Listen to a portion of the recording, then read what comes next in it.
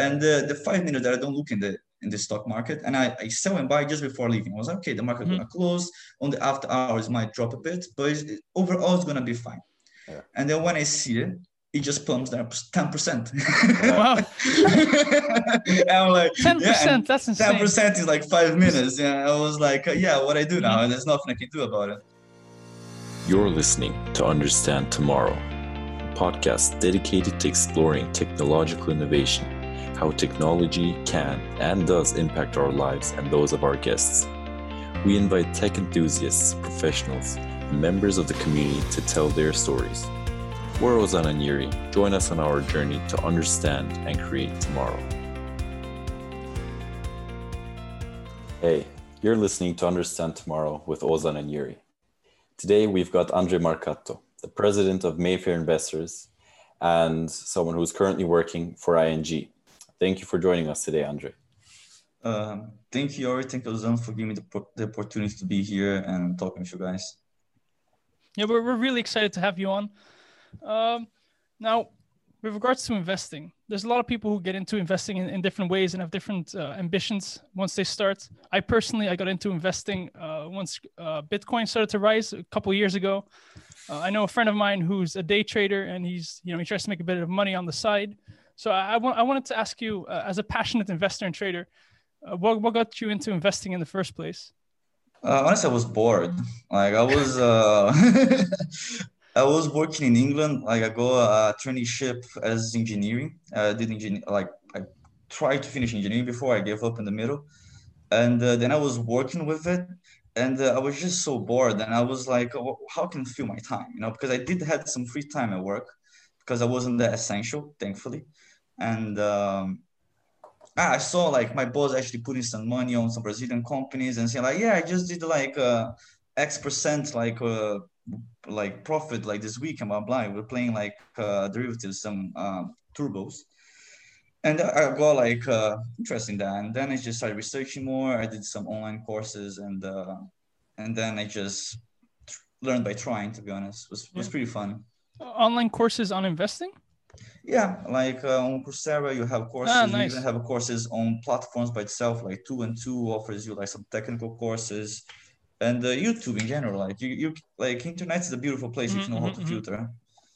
Yeah, if you know how to filter. There's definitely also some places where you'll find investment advice that isn't as accurate. But yeah. Yeah. And now you're in Rotterdam, and I hear you've started an investment group, Mayfair Investors. Yeah. How do you guys keep yourself busy? What was that like, starting that organization? Starting the organization was actually pretty smooth. Like I had a friend who kind of already took care of it. It was like a group of friends actually, Marco, Fahri, and Peter. And they knew they had some experience. I knew Fahri for my foundation year, and they just kind of invited me. And since it was starting the group, they were like, help us actually find people, actually conclude the group, because we needed a minimum amount of 10 people. And we actually made everybody on that year like a co-founder, because it was just the first thing. We wanted to make it kind of our thing, and it was really nice. And we had like a little bit of lack of structure, but we still had the passion. We still had people actually wanting there, so that's why we managed to keep it running. And this year we are professionalizing it a lot. We're giving like people a lot of roles. We are making sure that we have a program. We had kind of schedules, and we are trying to make it as professional as possible. And it's been a challenge and an adventure at the same time, and a lot of teamwork. And so you mentioned that you're giving people roles, and I can imagine with 10 people, you wouldn't all be doing the same thing. So what kind of roles do the members take, and what role do you have? Like now we have 25 people actually. Wow. On the first year we had 14 people, and we didn't have that many roles. We did have the treasurer, we have the president, and I had the vice president, which was I. And we divided the group between sectors last year, and we kind of advised them to work in group. We're not really like strict. You don't need to look strict into your sector, but we kind of recommend, because they already said they had interest in there, and just to kind of like make people help each other. And it kind of worked really well. Like we had more motivated people than others, but and I think also for the lack of experience and knowledge, people were kind of afraid of putting their ideas out there. And that's a mistake, like you as I said in the beginning, you learn by doing. You can't present something that is not the best thing, not your best work, but at least it's something. And then you're only gonna learn if you try. If you're just gonna be looking at it, it's gonna be much harder for you. Yeah. But this year, I divided together with the board. We made like a HR officer, we made a people personal developer officer, we made a social events officer, corporate events, and that really helps. We have like a marketing officer, so is I really can like divide the work. Like I kind of focus more on the structure of the group and the strategy that we're going to be pursuing, and then I always run everything with the board, the personal development, HR, and the vice and treasurer. They always like we have weekly meetings or even like more than one meeting on a week just to make sure that everybody on the same page, that like the portfolio is going the right direction, if we should enhance here and there, like trying to get always a feedback loop. So I work closely with the HR and the personal development. When you have when you do an event or we do just like a corporate or social event, we go and get their feedback with the group, how they like, what they liked, what they didn't like, and also on the meetings. And I just try to make sure that everybody's heard, and because it's a group thing. And these meetings, you say there's 25 people involved. Is it just one big group that gets together to meet, or how does that work for you? So we have the big group, and that group we divide in subgroups. In the first into like January, we divide the groups between regions, and we divided between Europe, Asia, and America. And each group we had 4 people per group, and one of those would be a person with more experience, and that would be the team leader. So we would have groups like meetings with the inner groups, and then all the team leaders would gather with me and the vice, and then we also get feedback on them and see how everything is developing. And I think that really helps because 25 people in a big meeting, it's going to be impossible to talk. It's not going to work. We do have general meetings. We even have one later today, whereas then it's more like a presentation. It's not really something interactive. So, it's just more like general updates. What we're going to how are your goals, where we are, where now are your goals, and where the future goes, new deadlines, new projects, just a new project. Yeah, well, I mean, this group sounds pretty well structured. And I mean, as a president, I guess you also have a lot of responsibilities and can take credit for, especially with, I'd say, the investment decisions. Like on a good day, you probably make a lot of money. On a bad day, you can lose a lot of money. And my question, or could you tell us a little bit about your worst investment decision? So my worst investment decision wasn't when I was investing, it was more betting than investing. Because when you invest, you have a full-on research and you know what to expect. You have the risk of value of risk, and that's like kind of like approach that you literally see like what is the with 95% chance given the past history what's going to be the worst drop in a day, 5 days. And so if the story repeats itself, you kind of know what to expect. And then on top of that, you have a lot of statistical analysis to check if they have positive alpha, betas, what they're correlated with, if they have momentum, if they have the market cap plays a role and how much plays a role in the volatility. You have a lot of factors that can play a role on that. So when you're actually investing, it's less likely for you to get off guard. But when you're betting, and that's where my worst investment happened, was actually on Tesla. It was booming and I was doing a lot of money on that day. But then, and I had a pretty high leverage, and I was just literally every 7% profit that I would make, because I had a leverage of 5, and that day that literally skyrocketed for 20%, I would just close my position, open again. And I was like, okay, it's not going to plumb in the end of the 5 minutes, right? It was a Friday. And I was like, I have a gathering with my friends. I'm going to just go there later. And the 5 minutes that I don't look in the stock market, and I sell and buy just before leaving. I was like, okay, the market is going to close. On the after hours, might drop a bit, but overall, it's going to be fine. Yeah. And then when I see it, it just plumps down 10%. Wow. And I'm like, 10%, that's insane. 10% is 5 minutes. Yeah, I was like, what I do now, and there's nothing I can do about it. Is this maybe because I know there was one time when Tesla dropped 11% right after Elon Musk said that they were overvalued when it was around 700. That was before? That was before that, yeah. But if you just they have a big volatility, if you go up 20% in one day, you can expect to go 10% in another day. Wow. But when you're playing with leverage, the risk increases. Yeah. That's quite unfortunate that you lost money on Tesla, considering it's one of the stocks that have just been doing so well last couple of years. Yeah. But have you invested in them again? No, I kind of go like I jinx it. I was like, I'm not touching that.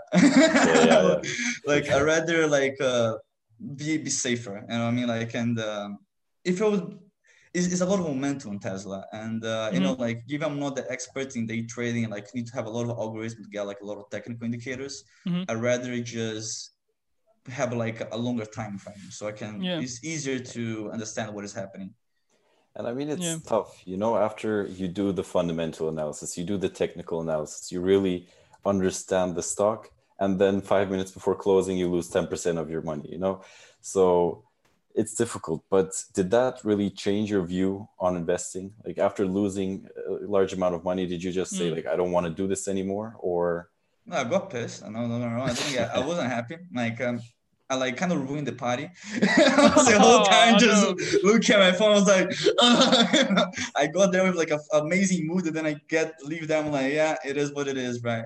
But like what really taught me is I didn't like get pissed with investing. I just really again reinforced the idea of just keep to the plan. You know what I mean? Like you have your strategy, you did your research, you know like the fundamentals, but the fundamentals are like a slow wheel. So it's gonna take time for it to hit that and to break that trend and so on and so forth. But you know, it is fundamentally growing. So you can expect in 10, 15 years to be good if the company still exists. But when you're seeing, you know, your friend that is doing day trade, like as long as the company is not like declaring bankruptcy in the same day or something crazy appears in the news, it's fine. But you know, those things happen, and those are the exogenous shocks. You cannot predict that. Yeah. So, and I mean, one shock that probably no one was able to predict was the outbreak of COVID-19. Maybe you could tell us a little bit more about that. Like, did it also hit your stocks? Were you able to sell it on time? Because I mean, on March 9th, the largest drop of the stock price in history. You know, it probably also affected you. Yeah, no, actually, thankfully, on my personal portfolio, no, because when I had the first drop, like in October, November, and when they really like closed China and they started like before I go to Europe, I closed my really volatile stocks. So then I just kept like some energy stocks that are more like fundamentally strong. They still went down, but if I had just kept everything, it would be a problem. Which just like it's better be safe than sorry. I was like, I have no clue what is happening. I know that I don't know, so I might as well don't put my money there. But you know, if you it's a lot of momentum, you know, like it dropped a lot, but if you saw the dip and you bought like after that day, like now the stock markets are doing all-time highs again. So we have a lot of loss, you also have a lot to win. Yeah. There's a lot to win because I mean, there's definitely also some firms that are now also on the rebound. I know a lot of people invested in airlines when the stock price is very low. I think that's doing very well. Also for COVID, I hear a lot of people are looking at alternative ways to value companies or at least stocks. So just people are looking at travel data or dining trends and infection rates to see like how they think the market's going to move. Do you have any experience looking at these kind of things? Like I do see the COVID charts, but that's just more for like because it affects my life. Like I travel or consume a good amount, so I kind of need to be aware of what is happening around. But stock wise, the infected people doesn't really matter that much. It's more like how many people are actually entering the intense care in the hospitals because you know that's like where people are dying. And but it's also the job loss. You know, the non-farm payroll just got released now in the States and it was like minus 70K when it was predicted to be like plus 100 something. That means that we're actually decreasing the amount of jobs than it will predict to actually increase. And just other like macroeconomic indicators that come before the GDP. And that really helps you to have like kind of a feeling of the real economy. But again, the real economy and the high street economy, they are supposed to be the same thing, but we have like much more volatility and we have a forward look in the stock markets. So sometimes, you know, even the real economy might be like plumbing, but the stock markets are happening right now. They're just skyrocketing and have a lot of reasons for that, like quantitative easing. You have the forward looking, you have just the hope that the vaccine are arriving and it's going to be all good. So it plays a role, but depending on your time frame, you need to be aware of momentum and other factors. Do you think, because of the pandemic, now that a lot of stocks had dropped very significantly for a period of time, do you think that will scare off a lot of new investors? People who just started investing, they lost some money. Do you think this will like impact them in the future? It depends on the time frame. If they're thinking of like holding a stock for a week, yeah, definitely they're destroyed. But if you think of investing on the stock market for like 50 years, in average, you're supposed to do, if an index, you're supposed to do around 9% a year.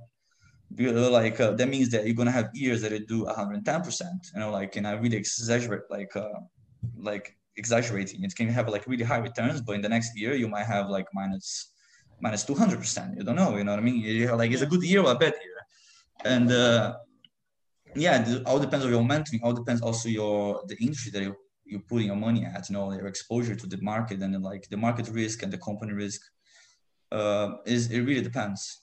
But if you in a short-term frame and you are like long in the market on the COVID, you're definitely scared now. It's like, oh my God, everything on all-time high, COVID's still there, like everything gonna just plummet again. And then the shorter the time frame, the higher, the more unlikely for you to get it wrong, just because exogenous factors just occur. Yeah, but in general, right now, you think you can see an upward trend, and I'm sure a lot of the listeners are also wondering, like, what stocks to look in, especially because we're in such a difficult time. Volatility is high.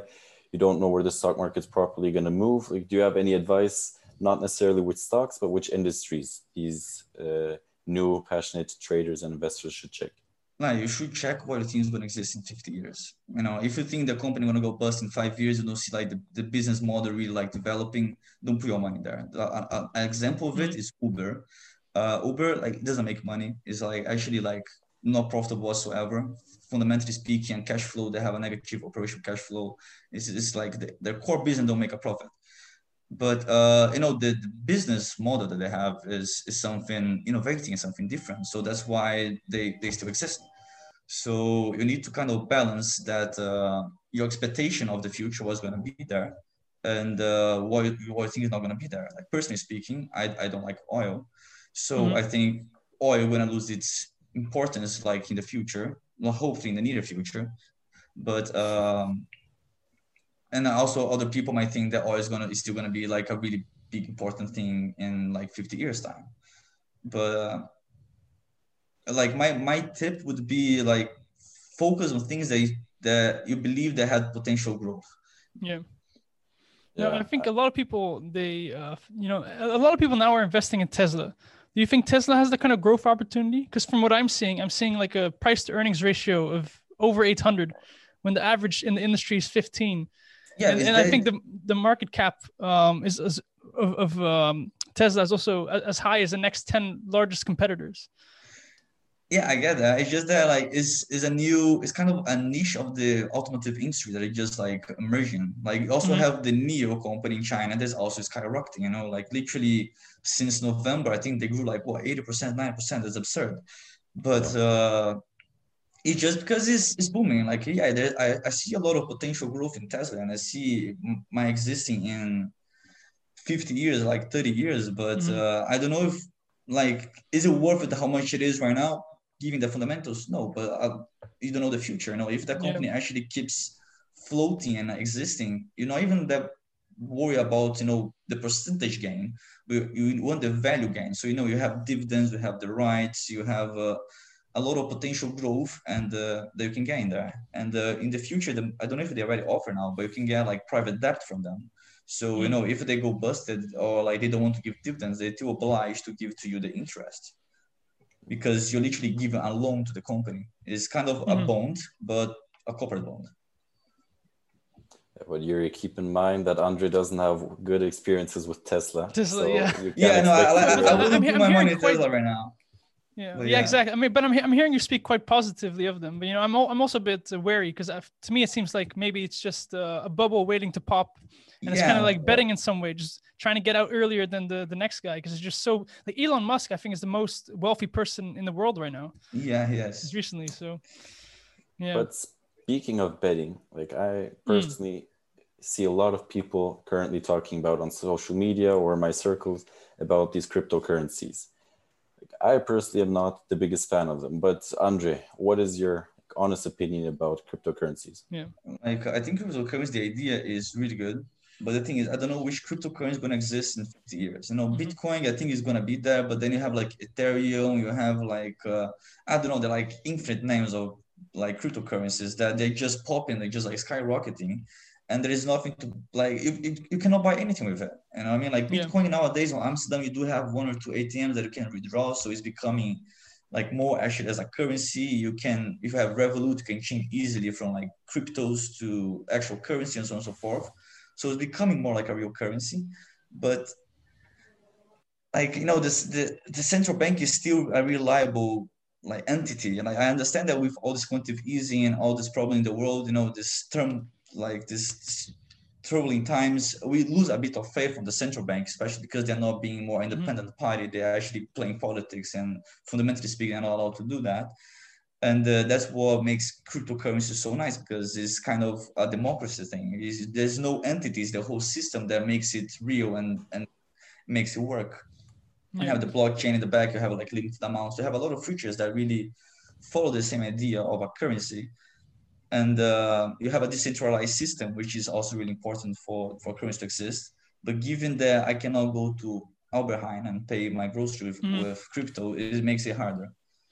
Do you think most investors who invest into Bitcoin take these things into account, or do you think they just kind of see it? No. Yeah, I think they just really feel like, yeah, that's the future. Like I don't care about the government. Like fuck the system. But that's not really how it goes. We still live in a capitalist world. We need to have rules, and you still need to operate with that currency. So I believe Bitcoin and crypto, it is something that is going to continue for a long time. I don't know if the value that it is worth right now of Bitcoin is actually the intrinsic value. It might be that it decreases a lot, but it's just because it's going to be easier for us to do transactions. Like we don't like to be playing with like, 1,000, like 0.00005 Bitcoin to buy an Apple. You know what I mean? It's not that simple.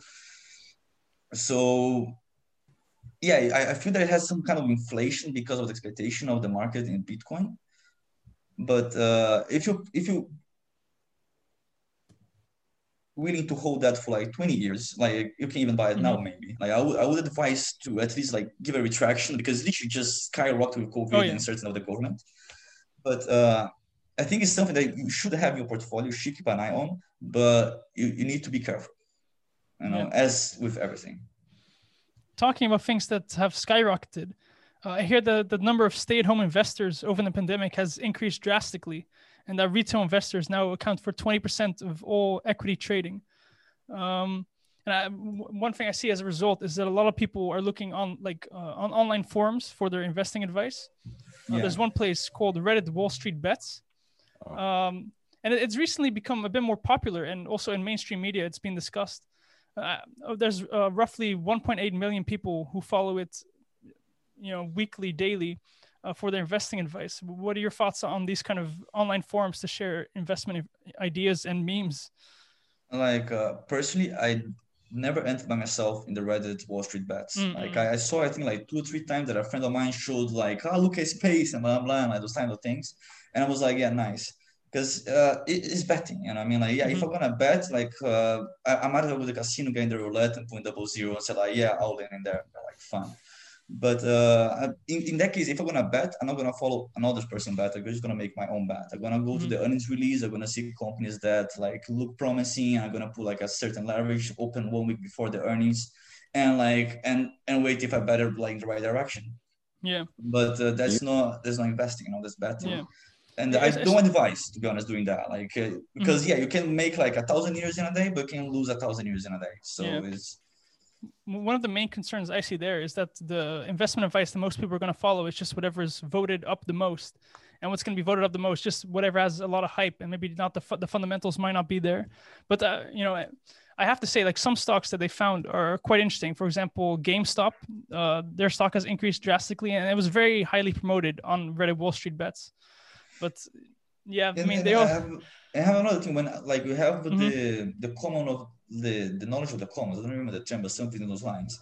And it's literally, if everybody start like putting the money there, they're still gonna go up. It's just a thing like of like supply and demand. If everybody's trying to buy that, the price is going to go up. But the thing is, Yeah. the majority of those traders, they're not actually buying the stocks. They're buying derivative of the stock.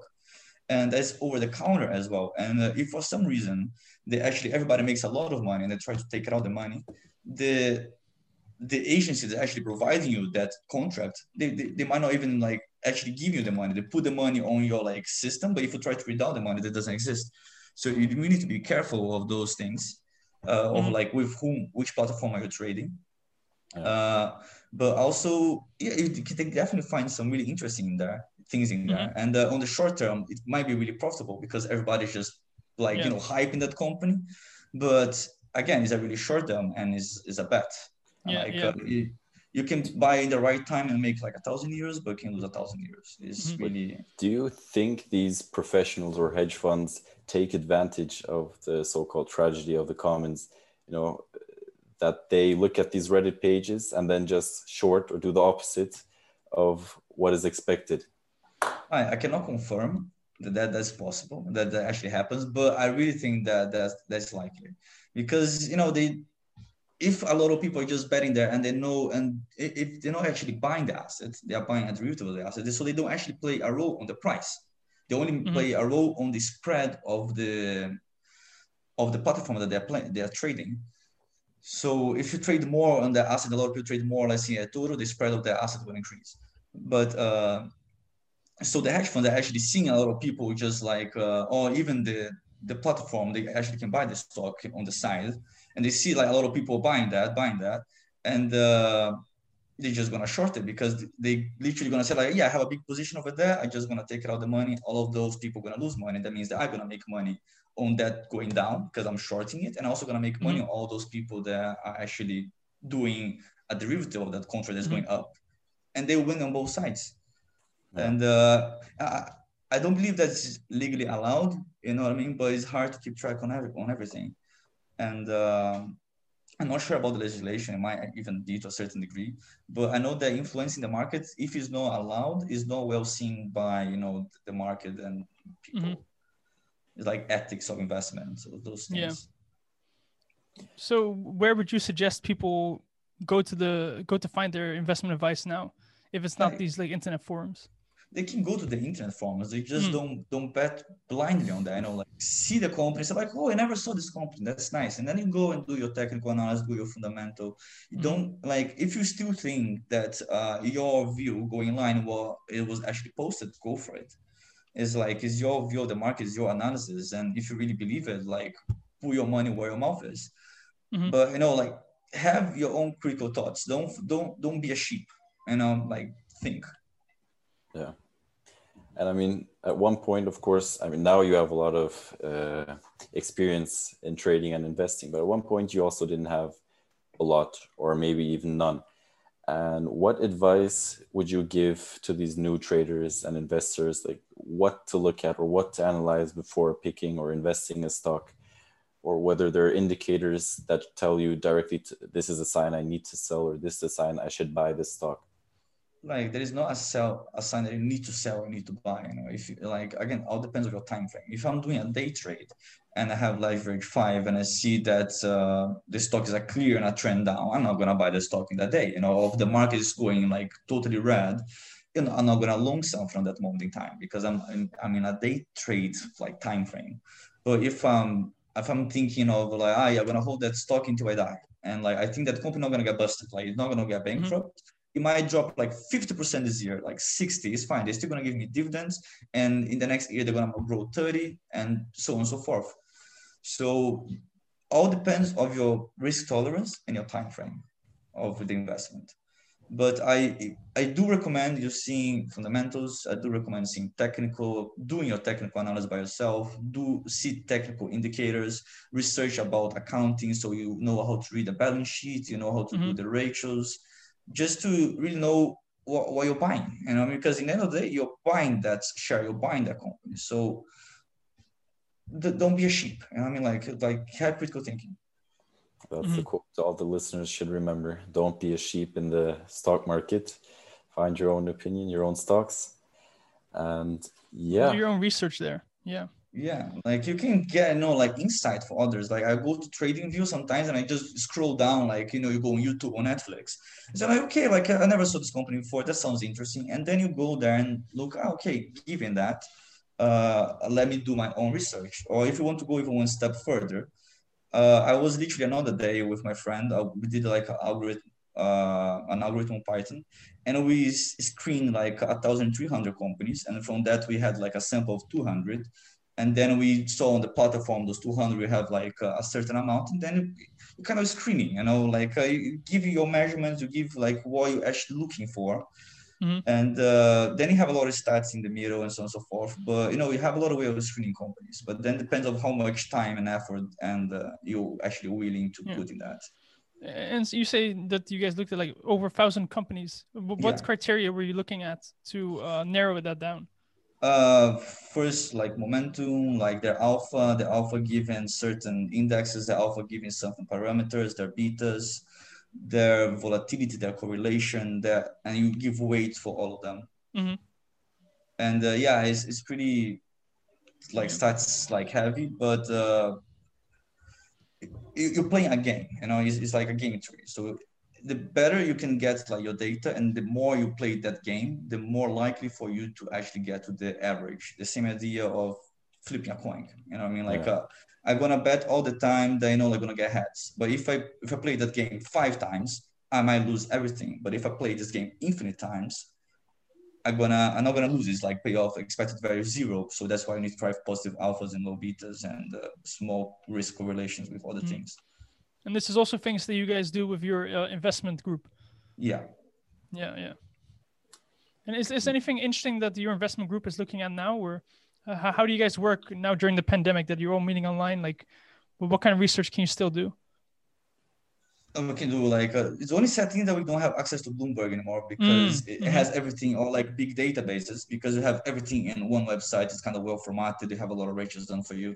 Now you need to go like website by website, get some data here, get some data there, pass everything to Excel, and then you download everything from a Python program, transfer that to an Excel because you're laser pressing like historical data from all of them. That's annoying. And it's just like you can find on the web.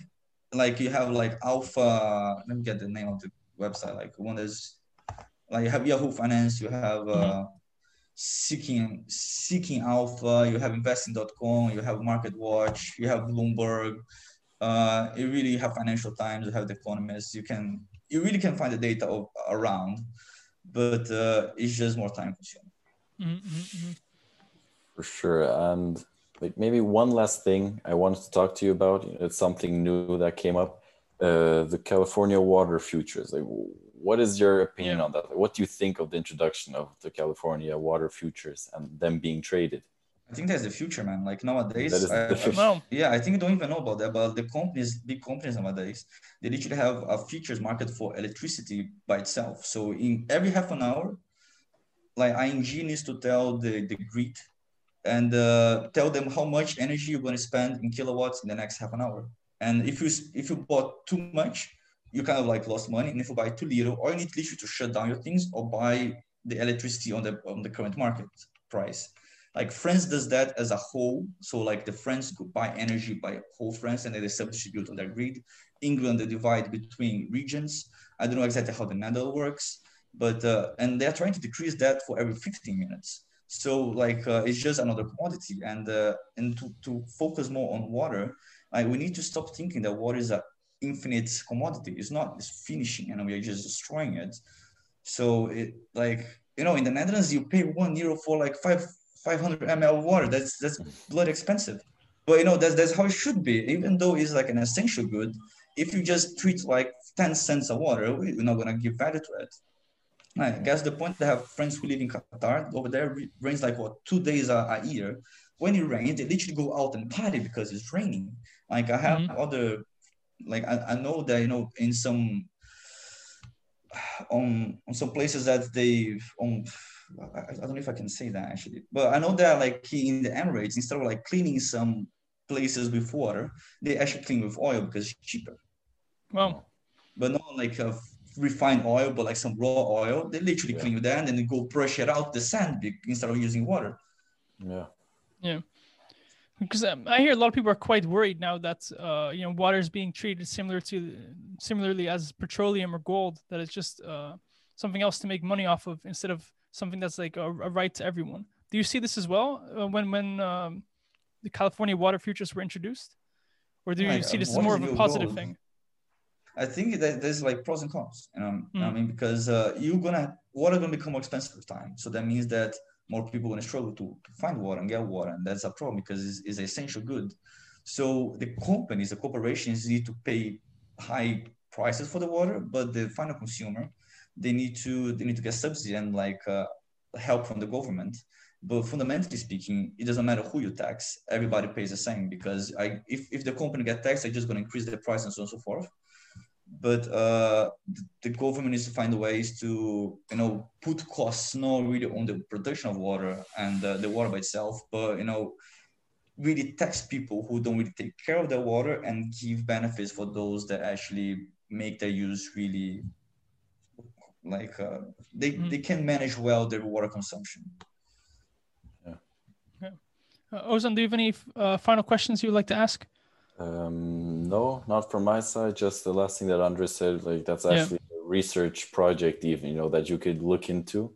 And that's pretty much it from my side. Yeah, Andre, thank you very much for joining us today. It's been a real pleasure. And I think we've all learned a lot, and I hope our audience does too. So thank you for joining us today. Yeah, thank you for inviting me, guys. It was a really nice conversation. It was also a really pleasure. Sure. I mean, I learned a lot. I'm sure our listeners will as well. Thank you, Andre, once again. And talk to you soon. Talk to you soon.